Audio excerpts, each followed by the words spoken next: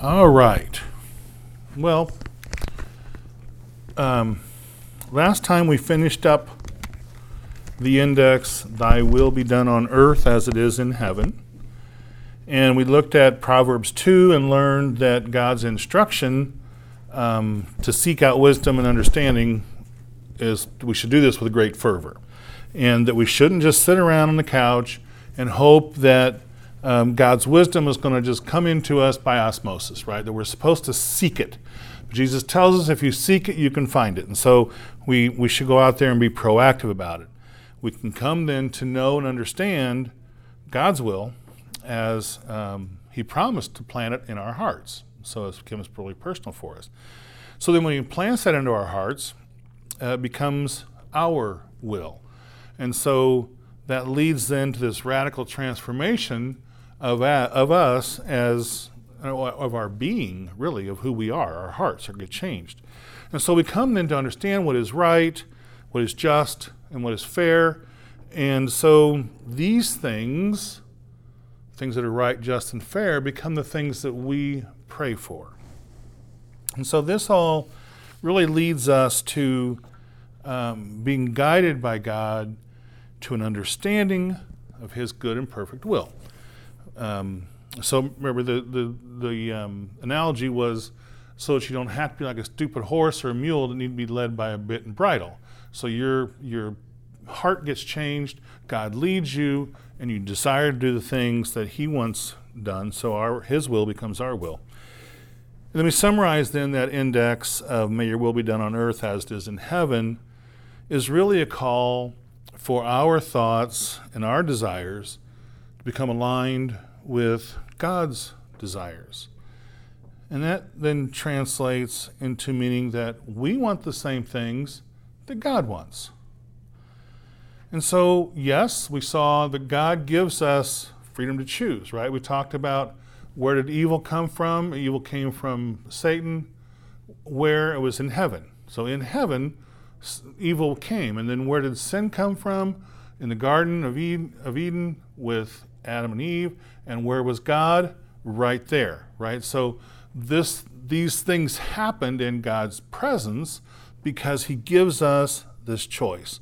And so we can choose the folly of the world, the darkness, as Pastor Scott teaches on today, and we can walk aimlessly then, or we can choose to proactively seek out what God instructs us and what He reveals about Himself and His character.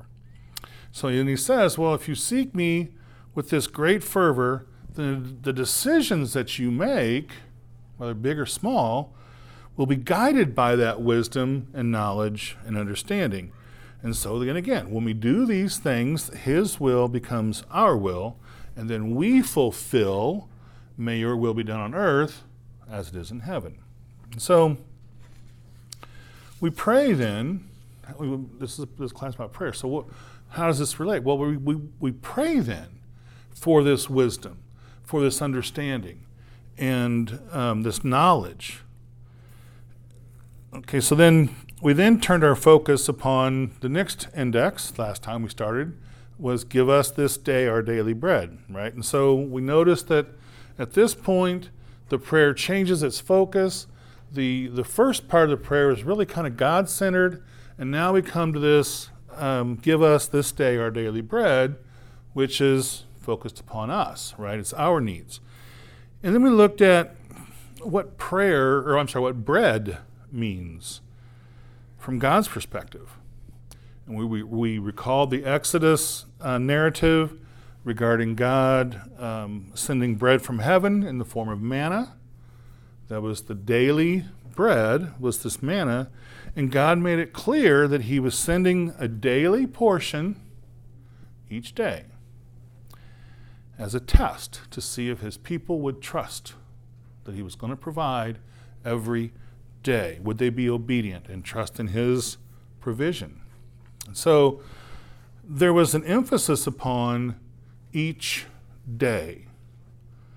So we need to trust Him today, and when we then need to trust Him tomorrow, and then we need to trust Him then the next day.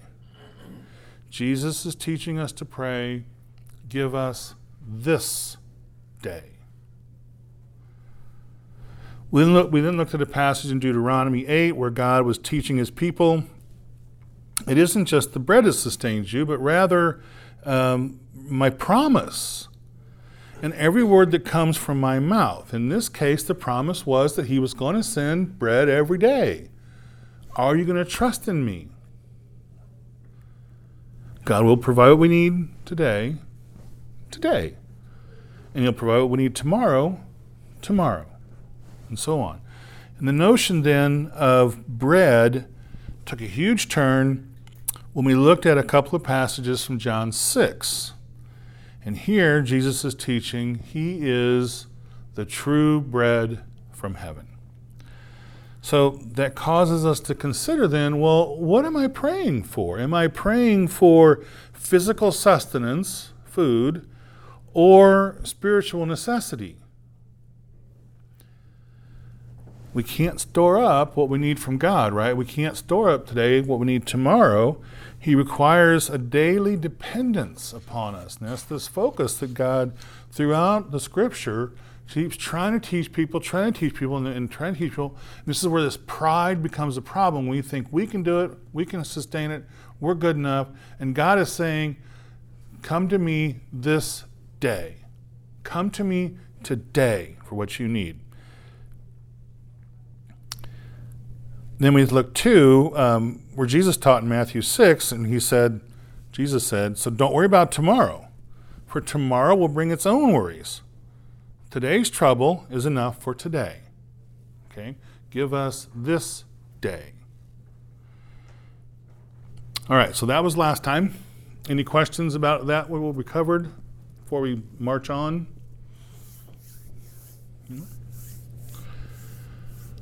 Okay, so we're looking at or hinting at that God is our provider. Well, we're not really hinting. We're coming out and God's telling us, I'm your provider. And that we are dependent upon him. And so now we're going to kind of delve into that a little deeper. And so to begin this, we're going to look at James 1:17. So in James 1, verse 17, he says, whatever is good and perfect is a gift coming down to us from God our Father, who created all the lights in the heavens. He never changes or casts a shifting shadow. He chose to give birth to us by giving us his true word, and we, out of all creation, become his prized possession. I'm sorry, it's like a second verse there, 17 and 18.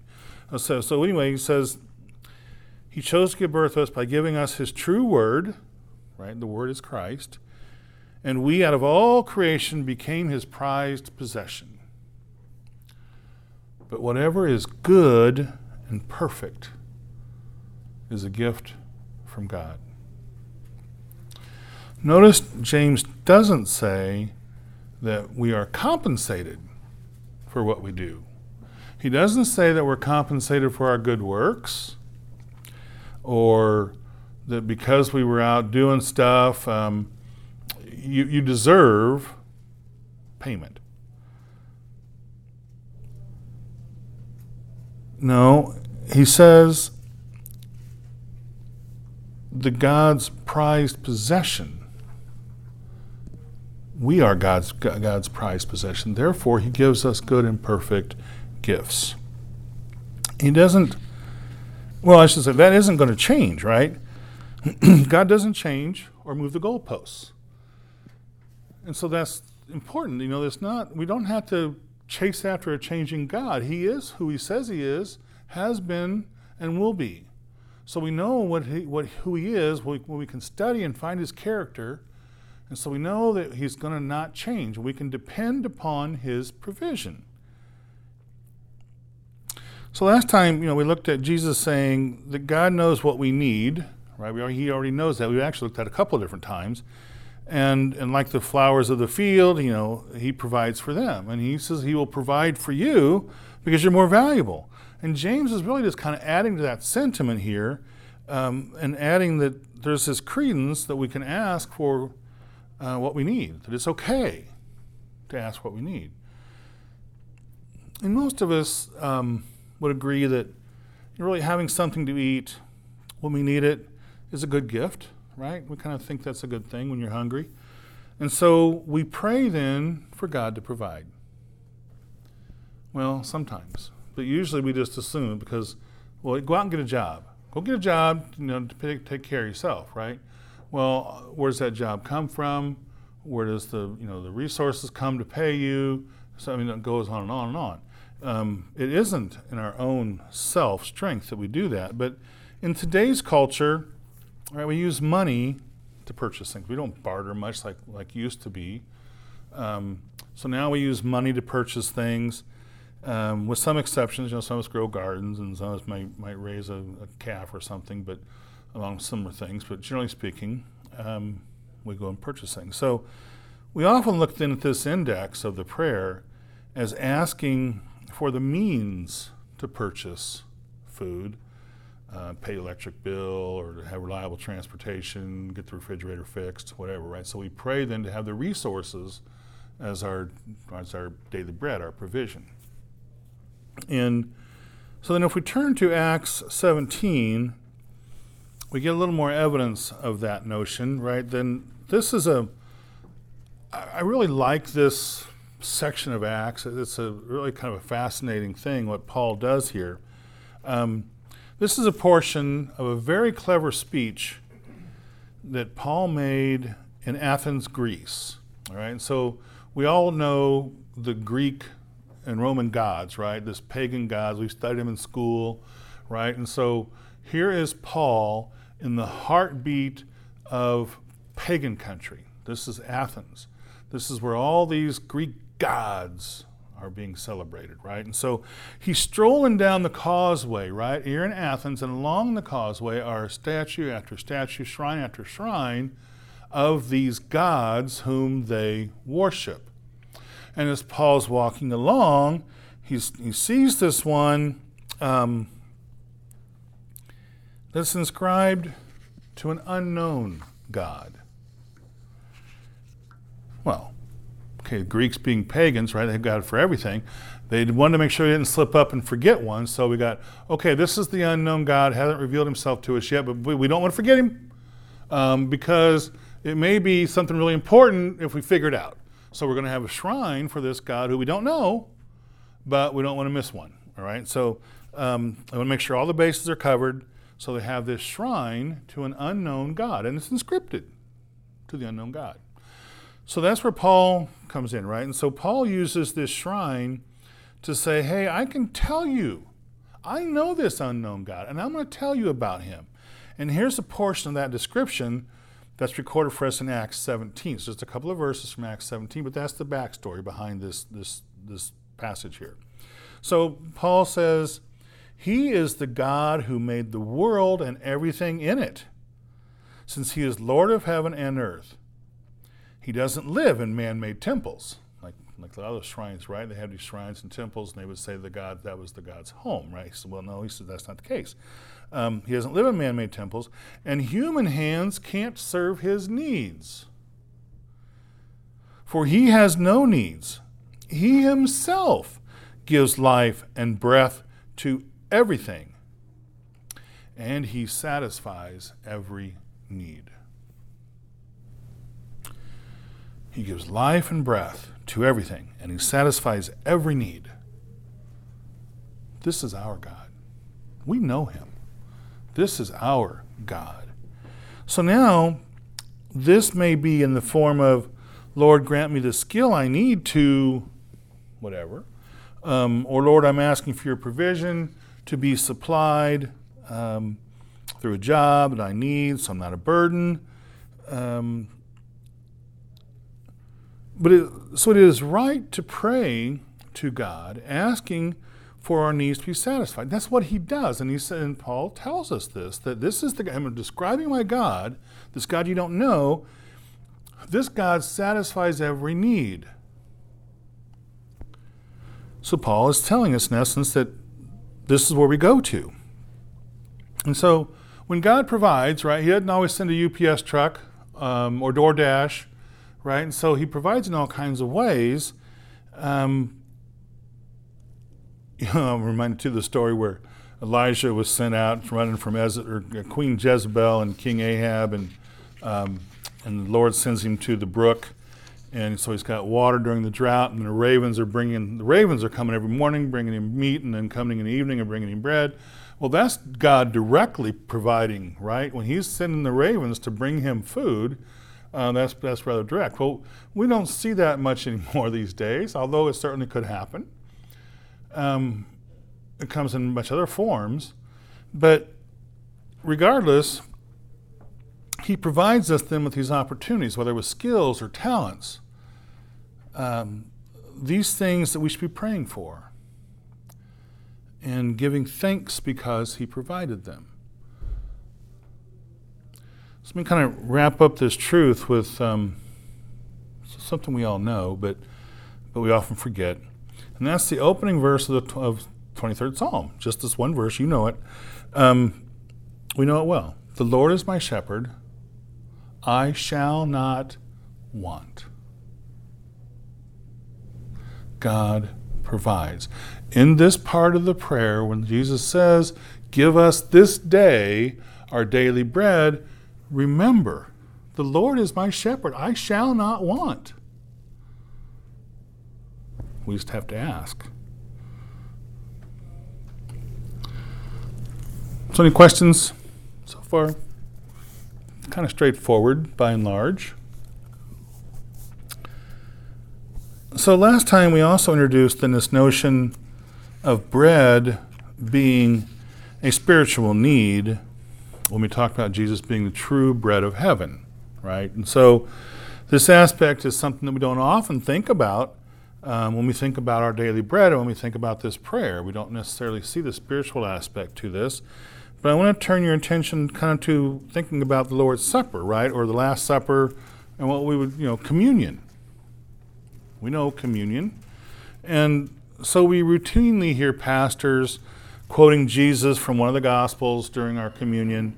And I'm going to use Luke, we could have picked the others, but just Luke in chapter 22, 19. Where he says, he took some bread and gave thanks to God for it. Then he broke it in pieces and gave it to the disciples, saying, this is my body, the bread. This is my body, which is given for you. Do this in remembrance of me. Well, we hear this all the time, every time we do communion, right? And so do we think that through? When we think about give us this day our daily bread, Jesus says, take this bread, it is my body broken for you. So the bread has a very spiritual component. And this bread symbolizes his body as a sacrifice for the payment of sins.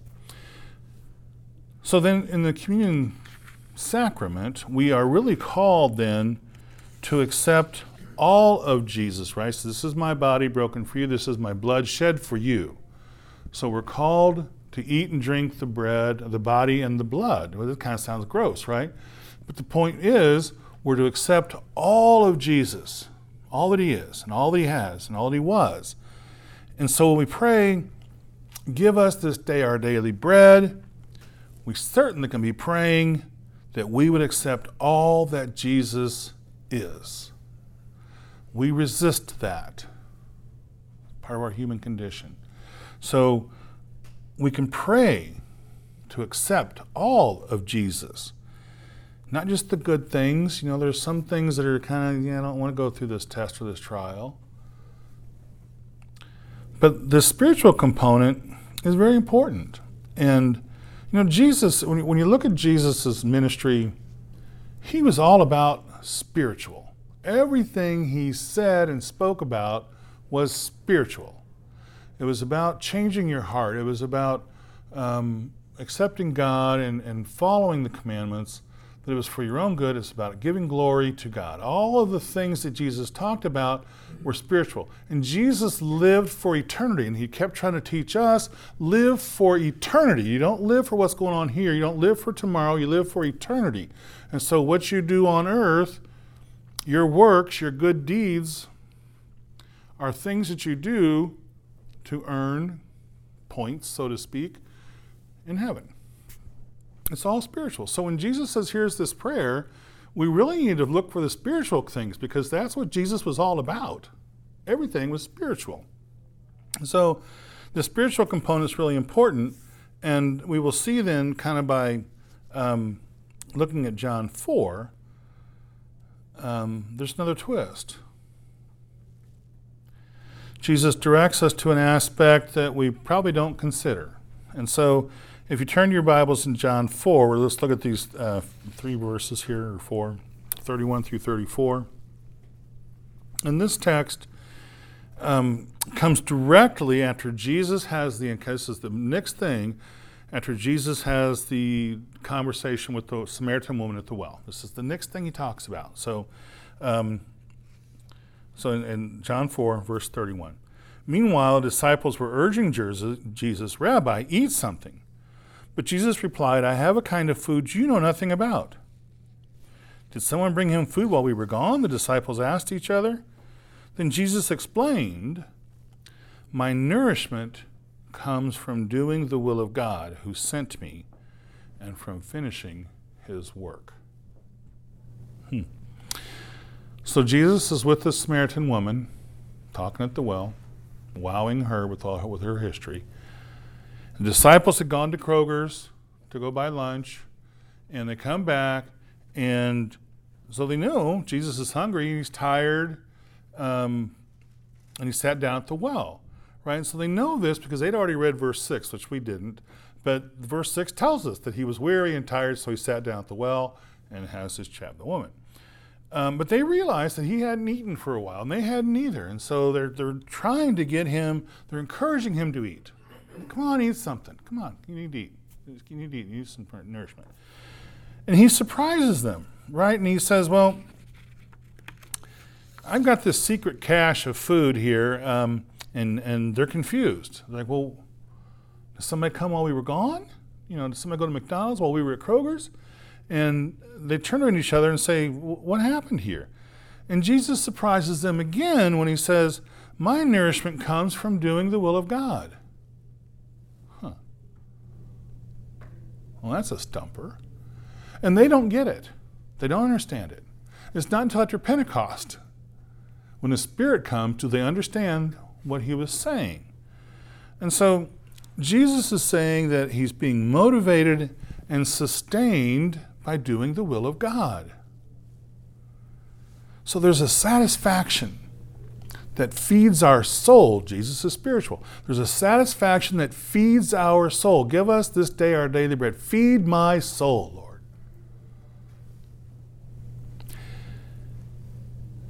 Doing the Lord's work is a source of spiritual food. It's a source that keeps us motivated and energized. Give us this day our daily bread. Or sustain my faith, to sustain my energy, to go proclaim you, to go bring glory to you. Sustain me at work to do what is right with my coworkers or with my family or, while I'm driving. So we can pray for this kind of energy and motivation that we be fortified in doing the Lord's work so it doesn't seem to be drudgery. It's not like doing the laundry. I gotta go to church. Oh, I gotta go to Sunday school. Oh, I gotta go. I'm supposed to go help, at the funeral dinner. Right? It's not drudgery. Jesus says, hey, doing the Lord's work sustains you. It energizes you. Man, it makes you feel good. It nourishes you. Go do it. So when we start to get that doldrum, when it seems to be an obligation or if I don't go, then, Mary's going to talk about me or whatever, right? So we need to put all that aside, get our motivations, get our hearts right. And so we can pray for this kind of energy that will be fortified when we're doing the Lord's work. And so I want to point out, too, real quick here, just another aspect of this index that we often race past. Remember when we were talking about our Father. Very beginning, right? We talked about our, indicating that we are bound together as believers, that we don't pray necessarily my Father, the prayer is our Father, as if this is a public prayer. And so we have here like our Father, we have give us, not the singular me, but give us our daily bread. God's provision then is meant to be shared. Give us. And we're called to share in this abundance that God provides to some of us with those who have received less. We have an example of that today in our exit offering. And so in sharing our abundance, we fulfill this commandment to feed the needy and house and clothe, all those things that we're commanded to do. And we can do that through this notion of give us our daily bread.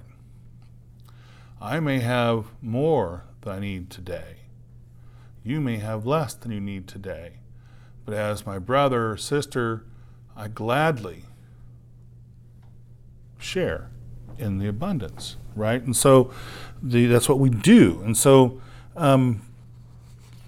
God's abundant provision then, so prayer is answered, right? So somebody's praying, Lord, give me the food I need today. I need to feed my children today, and I don't have any money. But there is a provision, right? There's a place. There's a way. Through us, through our generosity, through our abundance of the Lord's gifts, right? All good gifts are from the Lord. And so we go, maybe we give food to the food pantry. The mother who doesn't have enough food to feed her children goes to the food pantry. So when I say give us our daily bread, I am providing their daily bread, us. We are answering the call to help our brothers and sisters. Their prayer is being answered. They prayed, give me today our daily bread, and there it was. And so this way then God's provision is sustaining people when our hearts and when our hands and when our treasures are open to allowing God's love to flow through them, right? So we can hoard, or we can allow God's love to flow through us, and we can share in the abundance, give us our daily bread. So again, we have an opportunity for that today with the churches in Florida that were destroyed in the hurricane and the pastors' homes. We have an opportunity to answer their prayer, give us today our daily bread, or to be a part of that. And so then all of the physical needs of God's children are being satisfied. So when we pray, give us, we're asking really to be humbled and content with God's provision, right? I have enough to share. Because tomorrow, God will provide what I need tomorrow. And I have faith and I will trust that He will provide tomorrow. And so, despite the other important implications of our daily bread, it does remain a plea for God to provide for our needs, our physical needs. So that's really the core of it. But those needs might be food, might be clothes or shelter, whatever, comfort. Could be a wise doctor or a good mechanic or whatever. It could be all kinds of different things. There's a zillion things. Finding a contractor that's honest and isn't going to cheat and that kind of thing. But I want to really kind of remind you to not forget this spiritual aspect of give us this day our daily bread. This is an important element. And so this is all part and parcel of abide in me and I will abide in you. And nothing is too small for God, right? Our daily bread kind of seems like a small thing. When you think about the bigger issues that are going on, strife and problems with families and the problems with the world and government leaders and those things seem like big problems, right? And so, but here's this thing, I just need to eat today. And that may seem like a small thing, but it's not. And so, I guess I want to kind of close out this topic by just reminding you of what Peter teaches us in 1 Peter 5, just this one verse. And in this verse, we're really looking at give us this day our daily bread. And that 1 Peter 5 just says, give all your worries and cares to God. Why? For he cares for you. We are his prized possession, created for him, by him. We were called to be in one with him. He is the one that is capable, the only one who is capable to provide, the only one who is wholly adequate, wholly as in WHO, completely adequate to provide for us. And he cares. So we can go to him with this plea to meet our needs, our spiritual needs, keeping in mind too, what are good gifts? All good gifts come from God. Is having faith and the salvation of our Lord a good gift? I certainly would say it is. And so if that is a good gift, it comes from God, we can pray for that. We can pray to receive that. We can pray to believe it. We can pray that it would be instilled in us. Lord, I don't want any doubt. Give me today the bread that comes from heaven, my Lord.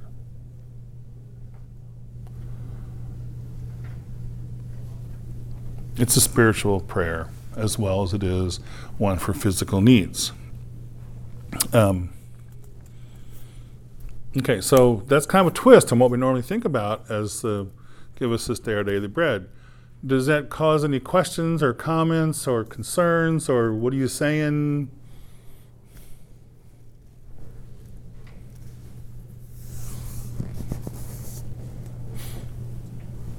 No?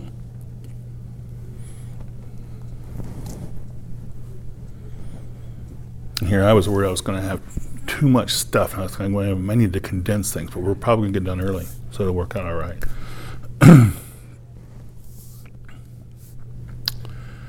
Okay. So we've traversed now along the Lord's Prayer to the next index, which is perhaps the most important aspect of this prayer, right? This is, we've come to, and forgive us our debts as we forgive our debtors, as is rendered in the King James. That's Matthew 6.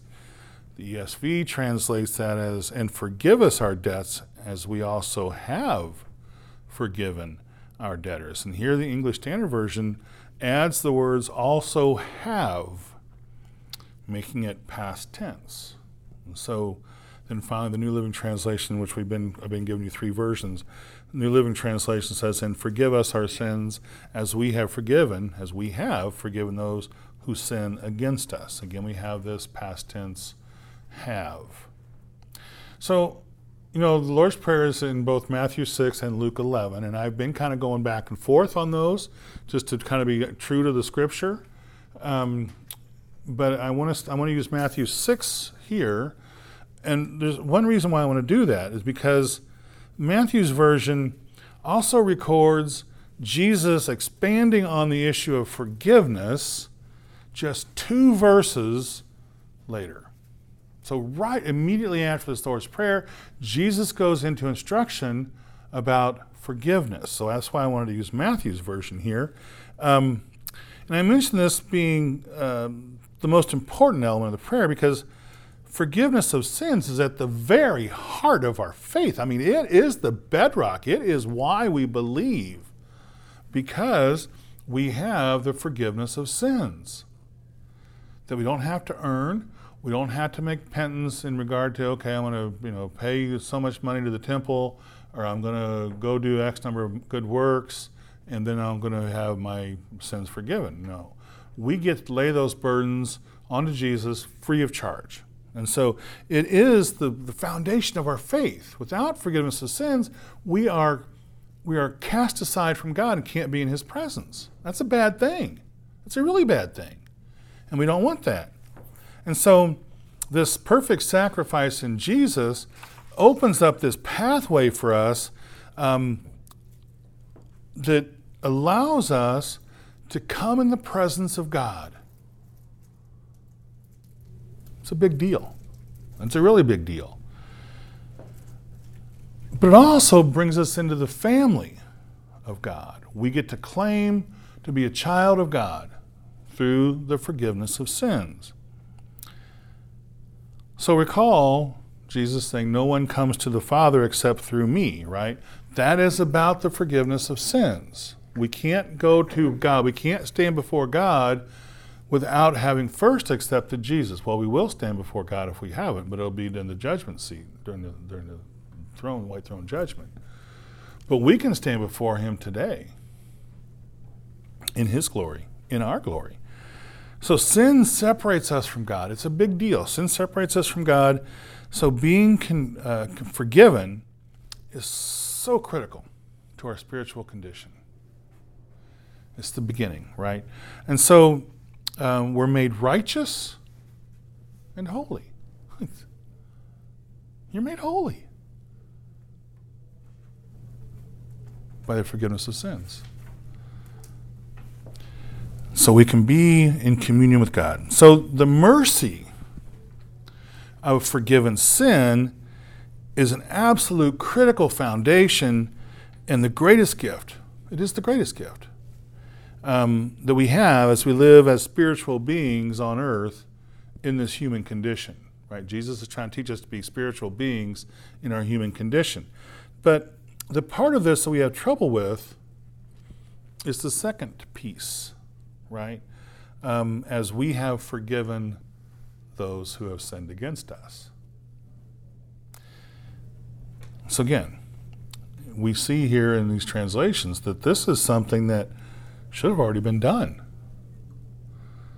Before we go to God, we should have already forgiven those people. So if you look at Matthew 6, 14 and 15, this is these verses I was just talking about. This is again. So if you're looking, this is right after the Lord's Prayer. So the Lord's Prayer is in those verses right before that. So Matthew 6 at 14, we're going to see about Jesus teaching about our own forgiveness. And so in Matthew 6, verses 14 and 15, Jesus says, if you forgive those who sin against you, your heavenly Father will forgive you. But if you refuse to forgive others, your Father will not forgive your sins. Well, think it might be important to forgive others? Seems kind of critical to me.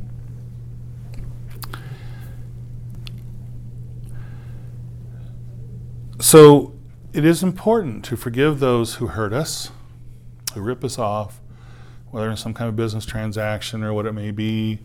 Your brother took the bigger half of the sandwich and whatever. And when we were growing up, and we were always, Mom was always dividing stuff out. It was like a big day was to have Pepsi. That was a big day, And Dad would get a whole bottle.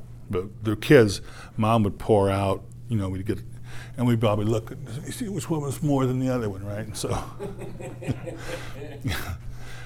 so.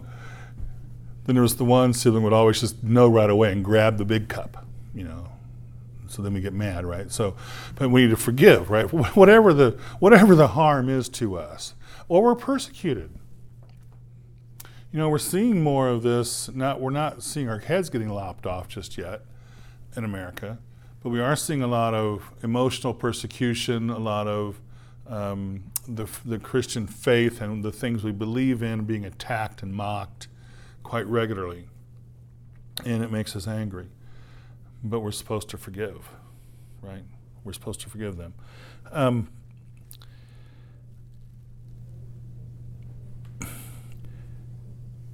It is important. And Jesus says that our own salvation is predicate upon our forgiveness of others. That seems kind of strange. I'm not a God. Who am I do this? if we're not willing to forgive, God's not willing to forgive. And this is the cornerstone of our faith, right? So we need to take this real seriously. And it is something very much need to be praying about, because we don't like to forgive. We don't want to. We don't want to let that blasted so-and-so off the hook, right? We don't want him to think it's okay. We want them to be miserable for what they did to me or to my kids or my grandkids or my neighbor's kids or the neighbor's cat, whatever it is. We want them to pay. We want them to be miserable. But forgiveness isn't necessarily payment of consequence, right? So if someone injures you intentionally, they're prosecuted under the law, they go to jail, there's a consequence. That consequence is real. Our forgiveness is a whole different thing. So there could be consequences regardless of our forgiveness. All right, and so, but on the other hand, right? So we're mad and we don't want to forgive them. But now let's turn the table or turn the page here where Jesus says, if you don't forgive, God's not going to forgive. So do we want to not be forgiven? We've done a lot of stupid things. We've hurt a lot of people in our life, even though we didn't mean to, we didn't want to. We have. Sometimes we want to or did. Especially, in your days of darkness, as the pastor has been preaching on. But we don't want God to say, hey, you nasty little so-and-so, you're going to water on your misery. I ain't forgiving you. We don't want that. No, we beg for mercy. And so why then is God saying, you have to do this too? Forgiving others is an act of mercy. Our forgiveness is God's act of mercy. He doesn't have to. He does, because we are his prized possession. He does forgive us. He does extend his mercy. And so it is a matter of your will being done on earth as it is in heaven. When we forgive those who have harmed us, it is doing exactly what God does in heaven. He forgives us. And so God says, do my will be done on earth as it is in heaven. You do it. You do my will. You have mercy, right? What does God require? We looked at Micah 6:8 a couple times. God requires us to be merciful and to humbly walk before him. It's important that we act like God, not only in mercy and forgiveness, but in all kinds of other things. That's what we're praying about, that we could be more like God in all these different things. And so we have this idea here Jesus is putting across to us that we recognize God's mercy and we extend that mercy just as God has done to us or for us. So in here, these things really are they're also interlinked, these indexes to this prayer. And so we have, forgive me my sins, Lord, as I have already forgiven those who have sinned against me. I've already done my part, Lord. I have been merciful. Please be merciful to me. Now, we're going to get into this a lot deeper next time. I thought we were probably going to run out of time, but I misjudged my stuff here, my content. We do have 2 more sessions after today, and we'll get through this, no problems. And we'll have some time to kind of reflect and go through another sample prayer to see how we bring all of this together. But so again, we're going to spend more time on this because this is big. This is very important, and we want to make sure we really grasp this forgiveness thing and asking for forgiveness. And so, there's a million scriptures we can look at for this, but this is one of those things that we know. If you've been going to church, if you've been of the faith for any period of time, you know this is a big deal. And Jesus talks about it a lot. It's in the Old Testament. We have the sacrifices, and it's in the New Testament, and all the gospel writers talk about it. All the epistles talk about it. This is the big thing. So we want to make sure we get, what are we praying about when we say, forgive us our sins as we forgive those who sin against us. All right, so anyway, we'll spend more time with this next time, and we're going to try to understand the degree of importance that this needs. So, any questions? Yeah, I have one. Sure. Okay. I've had, my brothers have, with my mom and dad passing and stuff, there was kind of, with the will and all that stuff. And I forgive them. I just understand, that's just them. But I don't want to be with them. Yeah. So, is that forgiveness or not? Well, right. So there are, there's consequences. As I say, there's a difference between forgiveness and consequence. And so you can kind of give lip service to forgiveness, but have you extended mercy? And so you can do it kind of like as an obedience thing. Well, Lord, you say I got to forgive them, so I'll forgive them, but I don't want to forgive them. I don't forgive them in my heart. But Lord, you tell me I have to forgive them because I want to be forgiven, so I forgive them. But if your heart hasn't forgiven, then it is something that's a harbor, that you're harboring it. And this is what we pray for. This is exactly, what you're talking about is exactly what we pray for. Give me the heart to forgive. Give me your compassion, Lord. I want to be more like you. Give me the strength I need in my human condition to get past my own hurt and my own pride, to see my brothers as you do.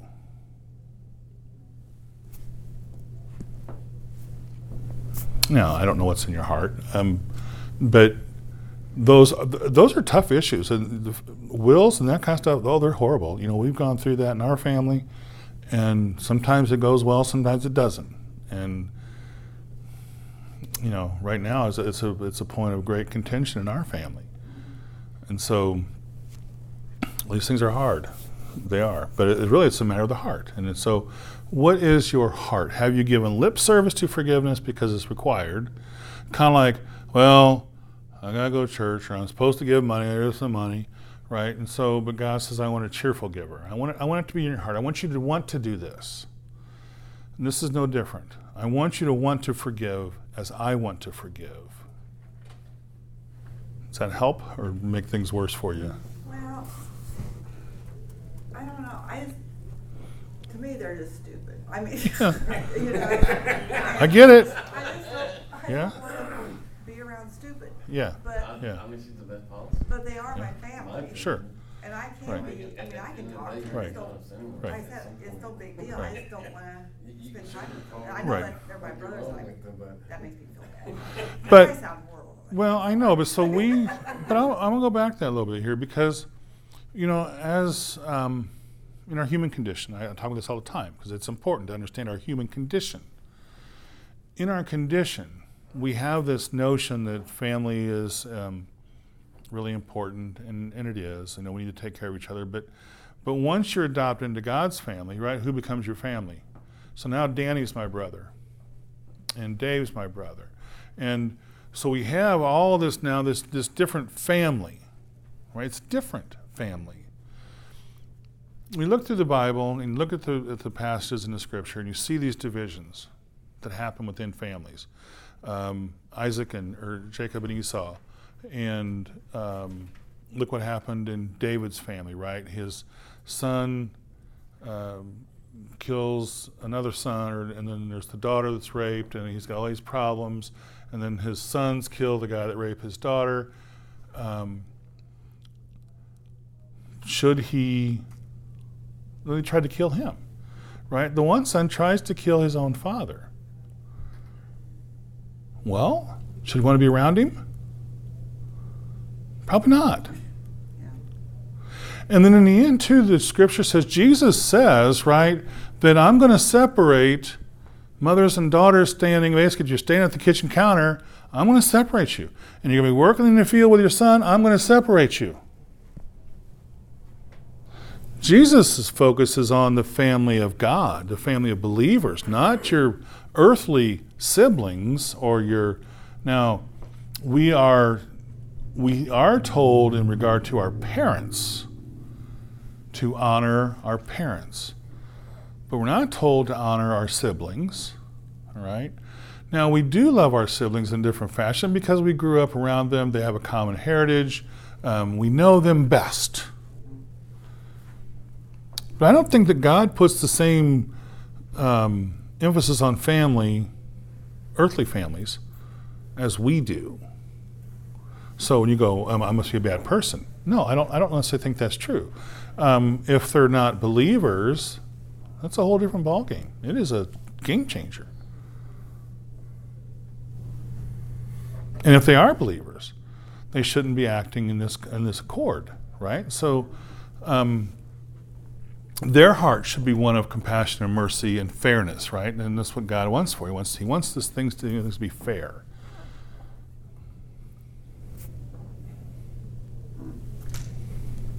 I ain't put more pressure on myself. I'm sorry.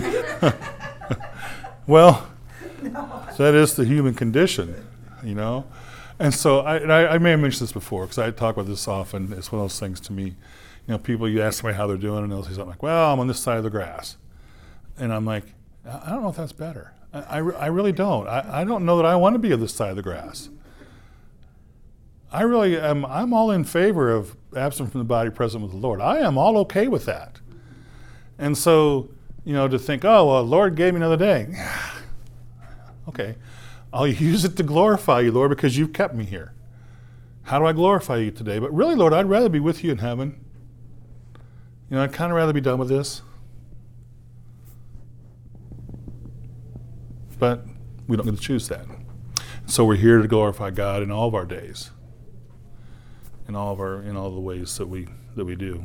So, anything else? That's a good topic, and it's difficult. I think we go, or at least I probably do to some degree, is you get into a pattern or a rhythm, like doing certain things every day, kind of like going to work, going to school, coming to church, or whatever it may be. And I think for me, in my own prayer life, sometimes it's, I don't want to say it's a ritual or it's maybe a routine. You get up and you pray and you do all these different things.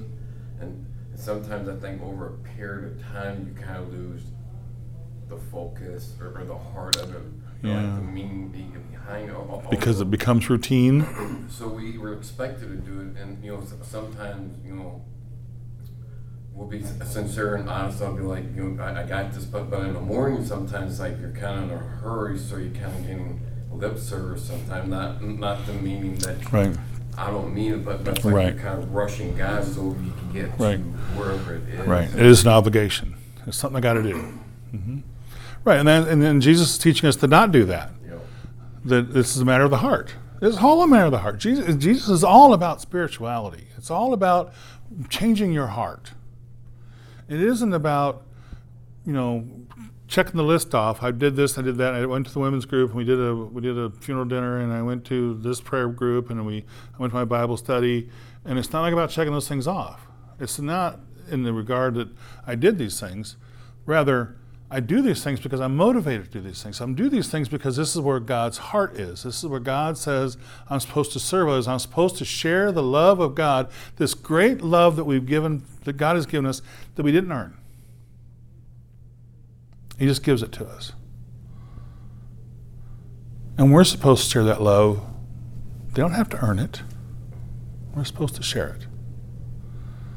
Now, it becomes a different thing when we're talking about evil, and that's a whole different thing. But when we're talking about people within the church, we're supposed to love, right? Now, there's a difference between evil people and church people. Big difference in how we approach that. But I think that's the thing that Jesus, and even Paul, talks to us too in different places where he says, hey, examine yourself. Take time to examine yourself. Are your motives pure? That's what you're getting at, Danny. It's just this, I'm doing these things out of a sense of obligation. I know they're the right things. So sometimes I kind of just step back, okay, let me examine myself just through the years, especially being in the military and all that. I've always been like, okay, if things are going to get chaotic, is there something the Lord is trying to show me, or is it something that I'm doing to myself that's causing that? Sure. Yeah, am I traveling too far away from the Lord? And so therefore I'm not getting good gifts. Yeah.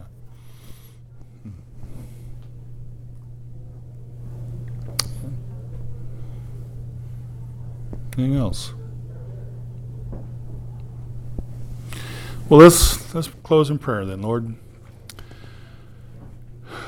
Lord, these things weigh upon our hearts, and it is our desire to come to you, and it is our desire to know you more. But Lord, our humanness gets in the way. Being in the world is challenging. And Lord, you tell us that it will be challenging, and that you tell us that we will have hard days. You tell us that each day has its own worries. And Lord, we know this. And Father, we pray that we would have the faith, that you would give us the faith we need to seek you, to seek your good gifts, that you would shower them down upon us as you promise, that we would know that you are God and that you love us and that you are the provider of all that we need. And Lord, we talk about the things that we need as both material things. We need money to purchase the goods and services we need to live on earth. But Lord, we need you. We need your guidance, your spiritual guidance. Lord, we just need you to become part of us. And we cannot do this on our own. So Lord, we just pray that you'd help us to get rid of our pride and to seek you, that we could abide in you with great fervor. And so Lord, as we part our fellowship today, it is our plea that you would guide us, that what we do and what we say would bring glory to you, for all glory is yours. We ask this in Jesus' name. Amen.